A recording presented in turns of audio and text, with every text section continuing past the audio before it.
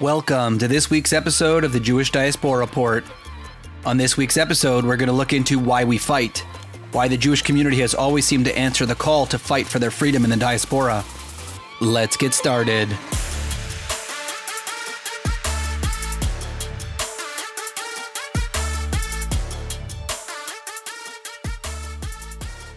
The name of this podcast episode pays homage to the episode of the HBO World War II miniseries Band of Brothers. This miniseries followed the American Airborne Unit through their experience during World War II. In this episode, we see the American Jewish soldiers facing the reality of the Holocaust for the first time with their own eyes. On that same note, in this podcast episode, we are going to look into why the Jewish community has gone into battle for their diaspora homeland, on many occasions above average for the percentage of their population. Even though there are many conflicts around the world, we only really have time to focus on a few. One very interesting example of this would be in the 18th century when the American colonies fought for their independence from the British. The American Jewish population in the mid-18th century was somewhere between 2,000 and 3,000, mostly Sephardic Jews. There had been a mix of discrimination and acceptance by the American population towards the Jewish community. Some of this would have been caused by the British rulers across the Atlantic. As the opportunity for the American colonies arises to free themselves from the British, the Jewish community had some reservations. The Jews of America were recently expelled from Europe, caused by a great deal of discrimination. America, although not perfect under the British, showed promise for the Jewish community, in order to have the safety and security that they did not get in Europe. As is always the case in life, it is the devil you know versus the devil that you don't know. Many in the Jewish community chose to gamble on the freedoms that the American revolutionaries were promising. Before and during the American Revolutionary War, the Jews had representatives of their people on both sides of the controversy. However, the majority joined the colonial side. 160 Jewish soldiers enlisted in the colonial army. As tiny as a number as that seems, when compared to the number of Jewish people in the colonies, it's a staggering number to support the cause of freedom in America. The Jewish community at the time made up less than 1% of the population of the American colonies. However, the number of Jewish people who signed up to fight were over 5% of the Jewish community. One outcome of the onset of the Revolutionary War was that the Jewish congregation of New York was dissolved, and upon the eve of the British occupancy of the town, the majority of the congregation took all of the belongings of the synagogue to Philadelphia. The small number who remained in New York occasionally held services in their synagogue. Chaim Solomon, an American Jewish community member, was possibly the prime financier of the American side during the American War of Independence against the British. Another example of a brave Jewish American supporting the revolution was Francis Salvador. Salvador was an English-born American Jew in the colony of South Carolina from the Sephardic Jewish community of London. In 1774, he was the first Jew to be elected to public office in the colonies when he was chosen for a provincial congress. He had joined the independence cause in 1776 and ended up being the first Jew killed in the American Revolutionary War, fighting with the militia on the South Carolina frontier. Following the War of Independence, the growing Jewish community was still unsure of the rights that Jewish people were granted under the new American state. The trauma of generations who had been discriminated against, attacked, or exiled was still in the back of their mind. In a letter then written to President George Washington in 1790, the Jewish community of Rhode Island was hoping to receive some more detail into the equality that was ensured to all people under the Constitution. Essentially, the Jewish people wanted to know if they too were considered equal under the law, something that was very rare in the history of the Jewish experience. George Washington wrote back to the Jewish community of Rhode Island saying, in part, "All possess an alike liberty of conscience and immunities of citizenship. For haply the government of the United States, which gives to bigotry no sanction, to persecution no assistance, requires only that they who live under its protection should demean themselves as good citizens." Washington continues, "May the children of the stock of Abraham who dwell in this land continue to merit the joy and goodwill of other inhabitants, while everyone shall sit in safety under his own vine and fig tree, and there shall be none who make him afraid. May the Father of all mercies scatter light and not darkness in our path, and make us all in our several vocations useful here, and in his own due time and way everlastingly happy." There is little doubt that after reading this response from the President of the new United States of America, that the Jewish community of Rhode Island were, indeed, equals under the law. Their support for American freedom meant finally they would receive Jewish religious freedom in the United States of America. When we come back, we will look into the tragic situation of the Jews fighting on both sides of World War I. We'll be right back on the Jewish Diaspora Report.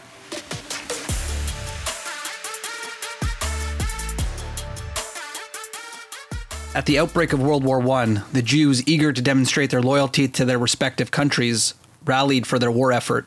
About 500,000 Jews donned the Russian uniform. On the opposite side, almost 100,000 Jews were serving in the German army. Yet despite this massive enlistment, accusations were levied against the Jews for evasion and profiteering in both countries. Statistics appear to indicate that the percentage of the Jewish deaths were in no way smaller than those of the non-Jewish populations, disproving these allegations. Suspicions concerning their loyalty were even voiced in England and the United States. In both countries, Jews of German origin were required to sign humiliating public declarations of loyalty to their country. Approximately 225,000 American Jews served in World War I. They served as Marines, soldiers, and sailors. They served in all aspects of the military, infantry, artillery, cavalry, engineering, signal, aviation, ordnance, quartermaster branches, and even more. Some were heroes, some did their part, and some never made it home. 4 American Jews received the Medal of Honor. As we saw in the American Revolutionary War, Jews appeared to enlist to support their diaspora homeland more than the population size. Even though the Jews of America were merely 3% of the American population, those Jews who enlisted accounted for 7.5% of their community. On the other side of the battlefield, the German Jews were even more willing to take up arms to support their homeland. The German Jewish population made up less than 1% of the greater German population. However, nearly 20% of the Jewish community enlists. Canadian Jews who were still living under the British monarchy during World War I did not shy away from stepping up to fight for king and country. Approximately 2,700 Canadian Jews enlisted to fight on the battlefields of Europe with British forces. With a Jewish Canadian population of only 1% of the population, nearly 3% of the Jewish community joined to fight. There have been some great theories as to why the Jews of the World War I era chose to fight for their country so bravely and in such large numbers. One theory that I like to subscribe to is that the World War I generation was the era of emancipation and assimilation for Jews around the world, and out of fear of being accused of not truly being assimilated into their countries, Jews lined up to prove their loyalty to the countries and their countrymen. Most Jews hoping to return from World War I with more respect and acceptance from their fellow countrymen. Nothing can promote more equality among countrymen than standing side by side in a foxhole. Sadly, this acceptance did not exactly happen the way that these communities had hoped, especially in Germany. Less than 20 years later, those same Jews who had fought so bravely and loyally to their country would be rounded up and sent to concentration camps to die. When we come back, we will look into the Jews of the Second World War era and how the Jewish community for the first time had communal investment in the outcomes of the war. We'll be right back after this quick break on the Jewish Diaspora Report.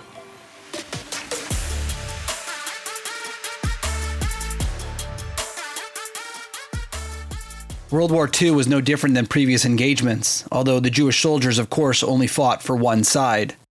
Approximately 1.5 million Jews fought in the regular Allied armies. In many cases, the percentage of Jews fighting was greater than the percentage of Jews in their respective countries. During World War II, approximately 550,000 American Jews served in the various branches of the United States Armed Forces. They served on all fronts in Europe and the Pacific.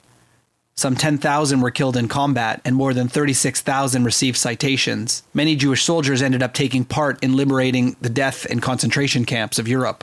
Also, about 500,000 Jews fought for the Red Army during World War II. This represented about 18% of the 3 million Jews in the USSR. Some 120,000 Jewish soldiers were killed in combat and in the line of duty. The Germans also murdered 80,000 Soviet Jewish prisoners of war. Approximately 100,000 Jews fought for the Polish army against the German invasion. They made up 10% of the Polish army.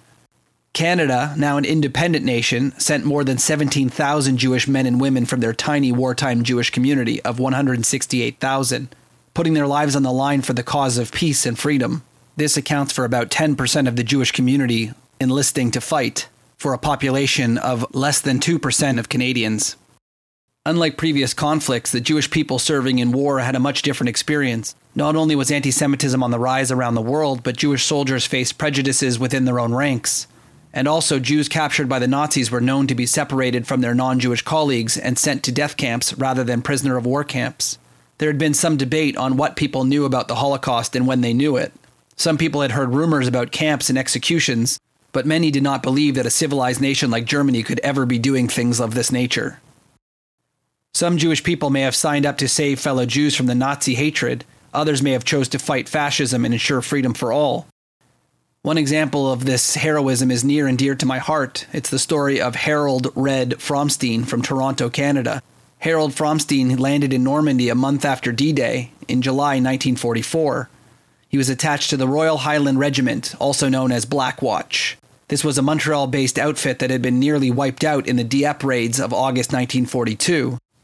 During a battle on July 25, 1944, most of Fromstein's Black Watch comrades were killed or captured. He himself took a machine gun bullet to the neck and another near his eye. In an act of self-preservation, he had the foresight to tear off his dog tags that identified him as a Jew, just before being captured by the Nazis. The Germans treated his wounds, and soon after, the Americans liberated his hospital that he had been held in.